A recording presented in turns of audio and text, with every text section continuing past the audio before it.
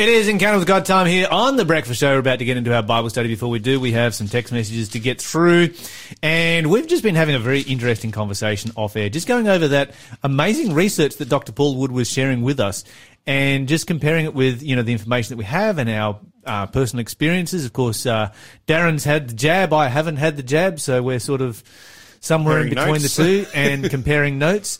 Now, one of the things, just to recap a little bit, and somebody asked us to do a bit of a recap, and the interesting thing was that the research was saying that people on a plant-based diet, more or less, have a 73% lower chance of landing in hospital with COVID. That's pretty good. Which is pretty good. I'll take that. Compares to the vaccine, which is in the mid to high 80s, depending on which one you have. I think, Darren, you had the Pfizer one. I've had the Pfizer. I say I'm about 85, 86, 87, somewhere in that point. Yep. I should be reaching my top immunity around about now. Okay. So 10 days after the second dose, was it, you reached peak immunity? Yep, which I'm quite happy about because now that I'm in lockdown and I had a scare yesterday, as I said, with someone close to me working at Morisset, my wife, there was a case there, so that was a bit scary, and this is close to home now, so I'm glad that right on that day I'm reaching my full immunity. Full immunity. But then the thing that fascinated me the most was how Paul was saying that there was a scale based on your diet. The higher your diet is in fruit and veg, the more immune response you will actually get to the vaccine. Well, so the more effective I'm loving that. I'm loving that. Because you live off your orchard. You've got like an orchard and you live out there, just go stand in your orchard and have meals. For me, the greatest happiness I get in life each day is to find some time to go into my yard. And right now, the mandarins are so sweet with the frost we've had. Oh, and pick a blood orange or a mandarin, peel it and eat it and just say, life is good. I'm jealous.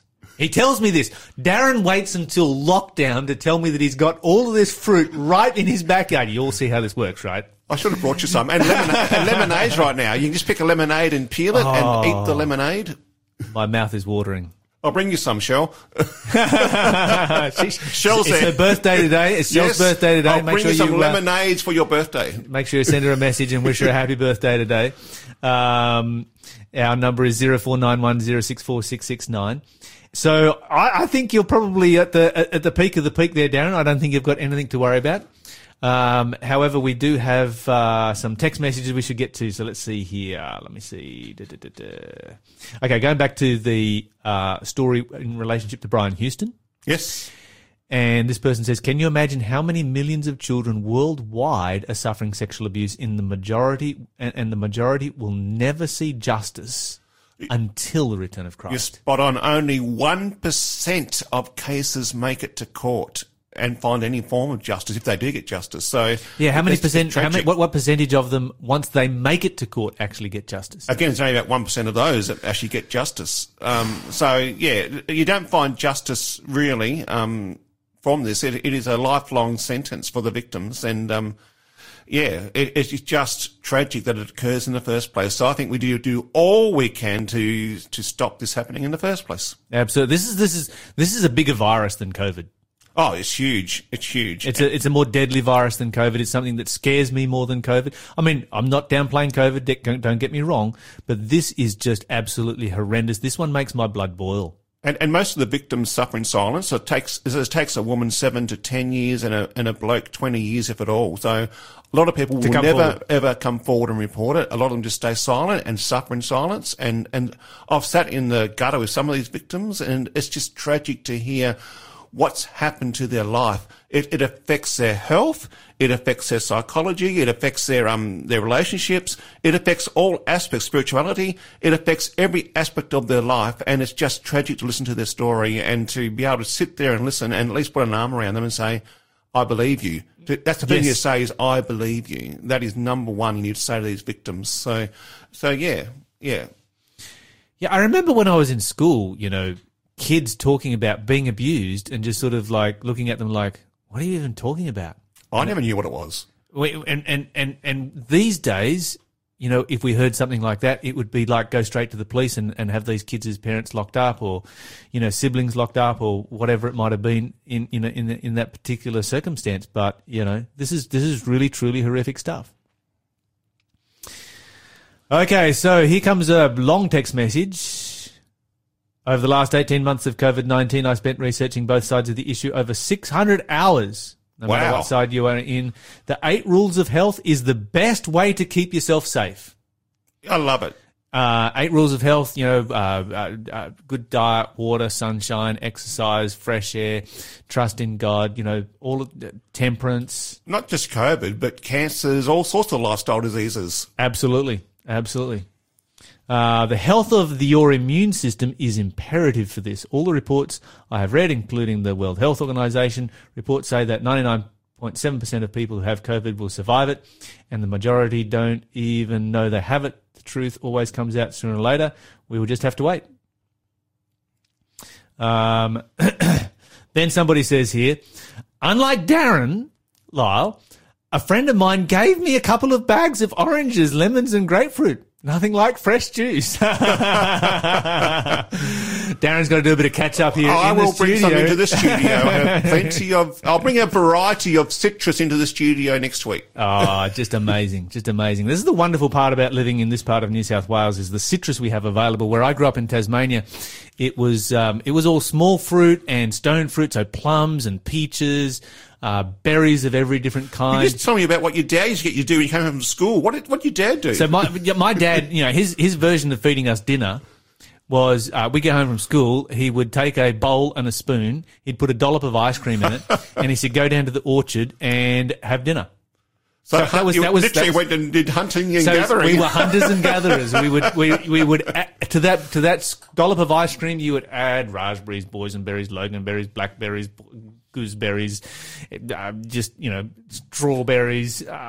We had 14 different kinds of those currants, red currants, black currants, white raspberries, gooseberries, 3 different Cape gooseberries, you name it. Mulberries, they all went in there on top of that ice cream. Yum. And then once that was gone, then, you had green gauge plums and golden gauge plums and blood plums and satsumas. Yum. And then you had all the different kinds of peaches. I can't even remember their names. We had apples. I love that yellow peach. Queen's, I think it's called Queen's peach. It's a yellow fleshed peach. We had a yellow fleshed one. I remember it had very tight skin and a very dark yellow flesh and a very strong flavour. It was just amazing. Yep. We had another peach, I remember, had a white flesh and was very soft and had a very watery flavour. But I loved them both. They're just amazing. Obviously no fruit fly in Tasmania. Praise God. May blessings continue to flow to Tasmania for not having fruit fly. Yeah, but no, for you, that was free-range parenting. That was getting outside in your backyard for exercise. That was eating healthy. All those things which research saying today is the best way to bring your kids up. There you go. So and I think a lot of us. Now you grew up northwestern Mildura, Victoria. Yeah. So northern Victoria, right on the border between New South Wales and not far from South Australia. So what was the produce that you were growing out there? I think that's a grape area, isn't it? It's grapes and citrus mainly. There you go. But my dad, similar to you, he had a big veggie patch, like a huge veggie patch. He gave away to neighbours all the time. Come and help yourself. He'll say to us, you can snack on anything you want out of the garden. So snow peas and broad beans and all that sorts of things. We could just go and pick what we wanted and snack on those. And that was our snacks. We've lost a lot of that culture in our world today. When I was a kid growing up, most of my friends, their parents had a veggie patch of some description and a few fruit trees. We had 100 fruit trees, so we were out there. We were going hard with it. I have 45. 45, yeah. On my 3/4 of an acre. 45 on 3/4 of an acre. That's just, I'm just disgustingly jealous right now. But yeah, it is just the best. It's the best. The big thing to me is that my persimmons are 110-year-old trees planted by one of our Adventist pioneers, S.N. Haskell. So I treasure those trees. They're still bearing, and they're really soft. You've got to let them go soft and really juicy persimmons. So every year, I thank S.N. Haskell for having the vision to plant these persimmon trees. So that Darren Pratt could enjoy it all these years later. We're working through the story of Joseph this week, and what a hero this guy is. Genesis chapter 39 is where we're going to start off. And, you have stories like we did earlier in the show about, say, for instance, Frank Houston and somebody like that who fell to temptation. Here we've got a guy who is being absolutely bombarded by a temptress. That's right. It's an interesting story because it's just like Joseph gets one thing after another thrown at him right from almost day one, and he keeps getting back up again. And he comes from such terribly, terribly dysfunctional parents, siblings, grandparents, great-grandparents. There's just a litany of disaster, and yet he seems to stand firm in the middle of all of it. You look at Joseph's family and say, well, my family wasn't really that bad. Yeah, that's right. That's he's right. Gone through. Oh, absolutely. But yeah. And you look at a story like, say, for instance, Frank Houston, who abused a child, and in this particular case, it's we wouldn't typically think of a child as being incredibly sexualized and chasing after older adults. That's right. We look at children as being a victim. In this case, we've got a young man at the peak of his testosterone levels. So, those hormones are just running high in his body. And you've got a highly sexualized woman who is chasing him on a daily basis, unrelentingly. And you know that in a situation like this, where he's obviously working in the home, he has a lot of opportunity to be alone with this woman, that the pressure would be enormous. Huge. The temptation. I sort of, I look at that situation myself as, a red-blooded male, and I think that would be very, very, particularly when you're a slave, you're on the other side of the world, the equivalent thereof in those days. You have, no contact with, say, for instance, your parents or whatever that may have been there to instill in you good morals. Not that his parents had great morals. His father had 4 wives. So it is one of those truly remarkable stories of faith and courage, and reveals the power of God to be able to give victory over temptation. We're going to read about it. Darren, why don't you read for us Genesis chapter 39? Let's pick up the story in verse 11. 39, verse 11. This is what it says. Just writing it here. Verse 11. Yeah, it says, one day, however, no one else was around when he went in to do his work.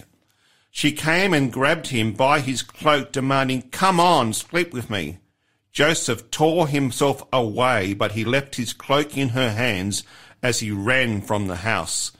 When she saw that she was holding his cloak and he had fled, she called out to her servants. Soon all the men came running. Look, she said, my husband has brought this Hebrew slave here to make fools of us. He came into my room to rape me, but I screamed. When he heard me scream, he ran outside and got away, but he left his cloak behind with me. She kept the cloak with her until her husband came home. Then she told him her story. That Hebrew slave you brought into our house tried to come in and fool around with me, she said. But when I screamed, he went outside, leaving his cloak with me. Wow. This is a pretty wild story that happens right here. I mean, she goes from being somebody who is completely infatuated with this guy to be ready to condemn him to death in a matter of seconds. Yeah, like she says, well, sorry, I'm going to get you one way or another. So yeah, that's right. It does strike me that this girl is a bit of a psycho. Oh, very much so. Yeah, you'd analyse her and you say probably some narcissism there. Yes. And amongst other things, paranoia. We don't know the full story, but to be able to flip from being infatuated to the point where you desperately, desperately want to bed this guy. Yep. To within seconds, it's like, that if you accuse him of rape, which is what she accuses him of, that's the end of his life. He's going to be executed for that. That's a death sentence right there. Particularly when your husband is the captain of the Royal Guard. And you're a slave. He's an elite warrior. He is the head of the Secret Service for the greatest empire in the world at that particular time. He had every right to say right there and then to declare a death sentence and get rid of him, and no one will ever find the body again. That's right. For somebody with that level of power, they could probably execute a citizen on the street without being questioned. Especially a slave. But yeah. But this guy's a slave. He's got no rights. He's got zero rights. None whatsoever at all. But it also says, though, that Joseph, and this is the thing you keep looking at, Joseph keeps rising to the surface, and in his house, his master trusted him with everything because of an uprighteous person that he was. I think somewhere on that camel, when Joseph was going from into slavery into Egypt, somewhere on that dusty road, he must have said, well, I'm in trouble here, and I'm going away from home, but I think he must have said, God, I'm going to trust you no matter what. Somewhere there, he must Absolutely. Have said, I'm going to trust you no matter what, and no matter what happens, my faith is in you. Because you look at what's happened now, and most people say, well, that's it, my life's over. That's right. That's right. Most people would. And most people would look at that kind of a situation and say, well, this girl is a beautiful girl, and who will ever find out? Let's have a bit of an affair here, and let's enjoy life while we can, because I'm going to have a short, miserable life as a slave, so I might as well get what pleasures I can get. Yep. Your red-blooded Aussie male probably would. But I learned from this in my life with my ministry. I've always said, whenever I'm in a question situation, run first, ask questions later. Deal with Joseph. Yeah, I like that. I like that policy. Run first, ask questions later. Yeah. Yeah. And that's exactly what's going on here. In fact, we've got somebody just texting through here. It says, that's what happens with unfulfilled lust. Loss of control, anger, and revenge. She had no love for this guy. She hadn't fallen in love with him. No. She'd just fallen in lust. It was just pure lust. There was zero love whatsoever at all. And unfortunately, the world is full of that at the moment. And, Joseph was in a very sticky situation, a very tempting situation, and he chose to run and leave his cloak behind and say, let's just sort out later on. And this is there's a warning here, I think, for anybody who's in a relationship, because Potiphar's wife is obviously very jealous. Very much so. She's either going to have Joseph in her bed or she's going to have Joseph dead. Yeah, that's the alternatives. She's a psycho, and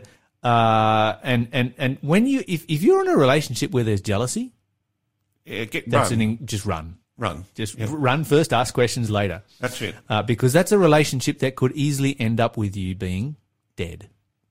And sadly, we see too much of that in Australia, where you have relationships where one of the partners is jealous and the other partner ends up dead. Oh, domestic violence, especially in the Hunter here, is tragic at an all-time high. Yeah. And do a Joseph. If you're in a situation right now, do a Joseph. And because the Lord will be with you. You'll go through some hard times. Joseph went through some hard times, and you sort of think, well, Joseph had given his life to God. Why didn't God, just give him a free pass? Joseph doesn't get a free pass right here. He goes through some rough times, and you might run from the environment that you are in right now, run from domestic violence or whatever it might be, and end up in a homeless shelter somewhere. But at least But when you are there, remember that Joseph, he ends up in jail. That's right. You're not in jail. You're in a homeless shelter. That's a lot better than being in jail.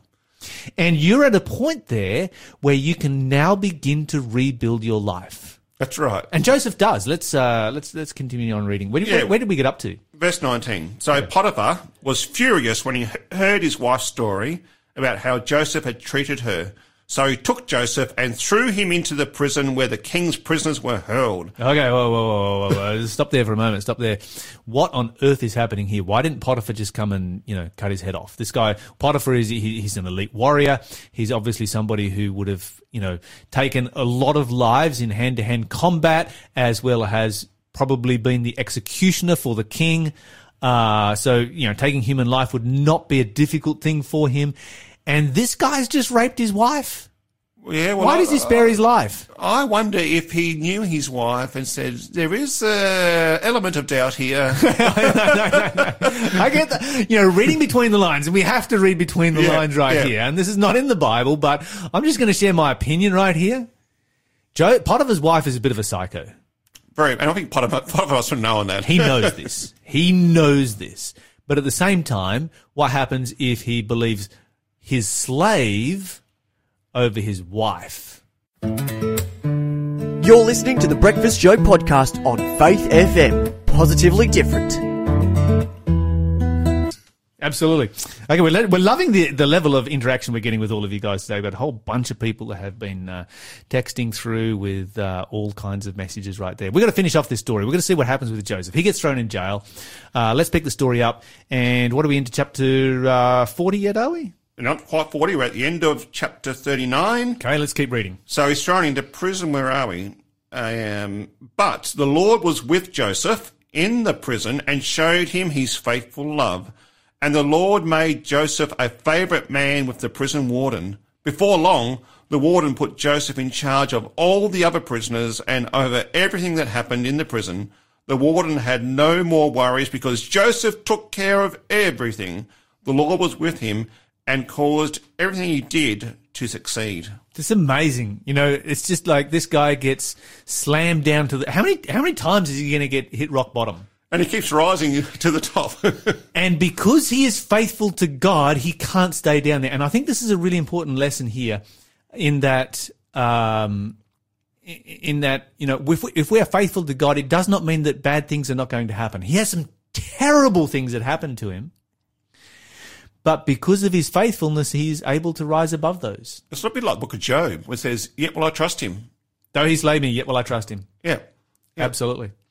All right, so he's in the prison. So he's a slave, and he becomes the foreman of his own slave owner. Then he's in the prison, and now he's running the whole prison. He charged all the other prisoners.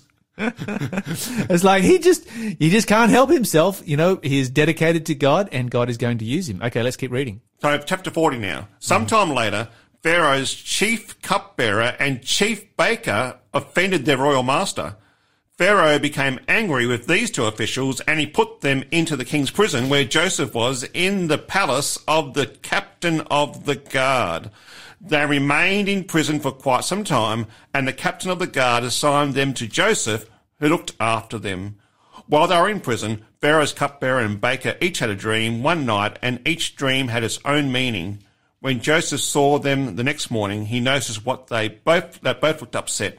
"Why do you both look so worried?" he said. And they replied, "We both had dreams last night, but no one can tell us what they mean." "Interpreting dreams is God's business," Joseph replied. "Go ahead and tell me your dreams." So the chief cupbearer told Joseph his dream first. "In my dream," he said, "I saw a grapevine in front of me. The vine had 3 branches that began to bud and blossom. As soon as it produced clusters of ripe grapes, I was holding Pharaoh's wine cup in my hand, so I took a cluster of grapes and squeezed the juice into the cup. Then I placed the cup in Pharaoh's hand." "This is what the dream means," Joseph said. "The 3 branches represent 3 days. Within 3 days, Pharaoh will lift you up and restore you to your position as his chief cupbearer. And please remember me and do me a favour when things go well for you. Mention me to Pharaoh, so he might let me out of this place. For I was kidnapped from my homeland, the land of the Hebrews, and now I'm here in prison, but I did nothing to deserve it." When the chief baker saw that Joseph had given the first dream such a positive interpretation, he said to Joseph, "I had a dream too. In my dream there were 3 baskets of white pastries stacked on my head. The top basket contained all kinds of pastries for Pharaoh, but the birds came and ate them from the basket on my head." "This is what the dream means," Joseph said. 3 days also represent 3 days. 3 baskets means 3 days. 3 days from now, Pharaoh will lift you up and impale your body on a pole. Then birds will come and peck away at your flesh. Pharaoh's birthday came 3 days later, and he prepared a banquet for all his officials and staff. He summoned his chief cupbearer and chief baker to join the other officials. He then restored the chief cupbearer to his former position so he could again hand at Pharaoh his cup. But Pharaoh impaled the chief baker, just as Joseph had predicted. Then he interpreted his dream. Pharaoh's chief cupbearer, however, forgot all about Joseph, never giving him another thought. Whoo! What a story! Pretty gory. It's full on right here, and of course wouldn't you love to know the backstory? Oh, What was going on in that palace right there? That's right. These guys, they've offended Pharaoh. What did they actually do? And how did one of them end up being restored? You know, were they being held in detention? I kind of get the impression here that they were being held in detention while Pharaoh did some investigation. I would say, this is the backstory I'm thinking. Okay. There was assassination attempt. Okay. Cupbearer, you are holding the cup, you look after the cup, you protect it, and you alone have it and give it to Pharaoh to drink. That's right. And it never leaves your possession. And also, the baker, you bake the bread that Pharaoh eats. You're thinking a poisoning attempt? one way or another, there was a poisoning attempt in the palace. These two have been thrown in jail while the investigation occurs. And when they find out who was the one who actually put poison in the food, then he's the one who gets, impaled. Ouch. Okay, but the important lesson here is, if you keep reading through the story, and we don't have time to finish it, is that eventually Pharaoh has a dream as well, and then the cupbearer remembers Joseph. Years later, and then Joseph comes out, interprets Pharaoh's dream. As a result of that, he ends up as being prime minister of the whole of Egypt. You're listening to the Breakfast Show podcast on Faith FM. Positively different. Let's go to question of the day. Darren, what have we got right jingle there? Question of the day. Oh, yes, let's do it. Let's do it. Question of the day. Yes, there you have it. Here we go. Can you guarantee that if we obey the 10 commandments of God, we can go to heaven? Okay, this one has come through from the N.Digital. The answer is yes. Oh, if you obey all of the 10 commandments and you never break one, you're guaranteed to go to heaven. Really? Please explain. Here's the problem, though. Here's the problem. There's one small problem with that. You've already broken them. It's too late. Oh, you had me. You got me. I'm starting to say Lyle. Darren was starting to break out in the cold sweat over here. He's like, Lyle's going to preach some heresy. Lyle's going to preach heresy in the studio. Okay, but isn't it true, if a human being was to live a life having never broken any of the 10 commandments, then they have the right to go to heaven? Well, the Bible says here are those that has a testimony of Jesus and keep the 10 commandments. They're the ones that he presents as pure and faultless. The Bible also says all have sinned and fallen short of the glory of God. So if you come to this and go, okay, all right, here's a solution. All I have to do is keep the commandments and I'm going to heaven. It's too late. That opportunity is past. That opportunity passed very, very, very long time ago, because the Bible says all have sinned and come short of the glory of God.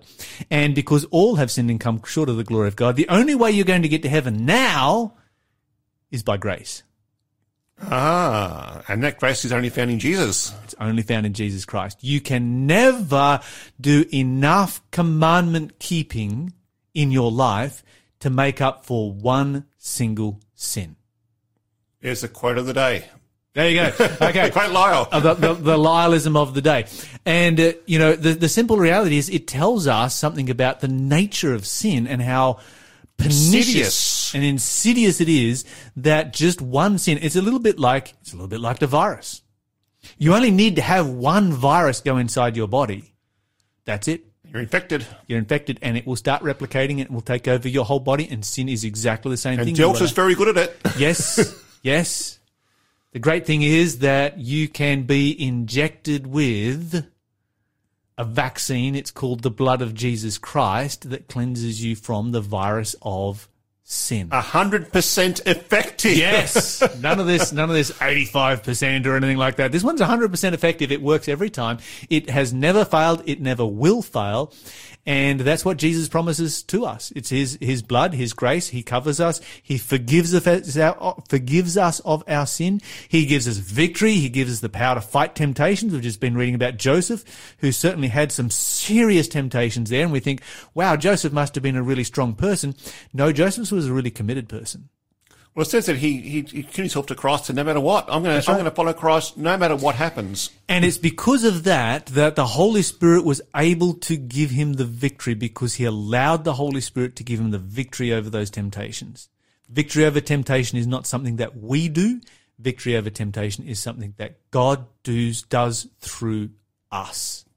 Christ in us. Yes. That's the glory. Absolutely. Okay, so you can never keep the commandments well enough to make up for just breaking them once, and the reality is that you've broken them many times, and so all of us will be saved only by the grace of God.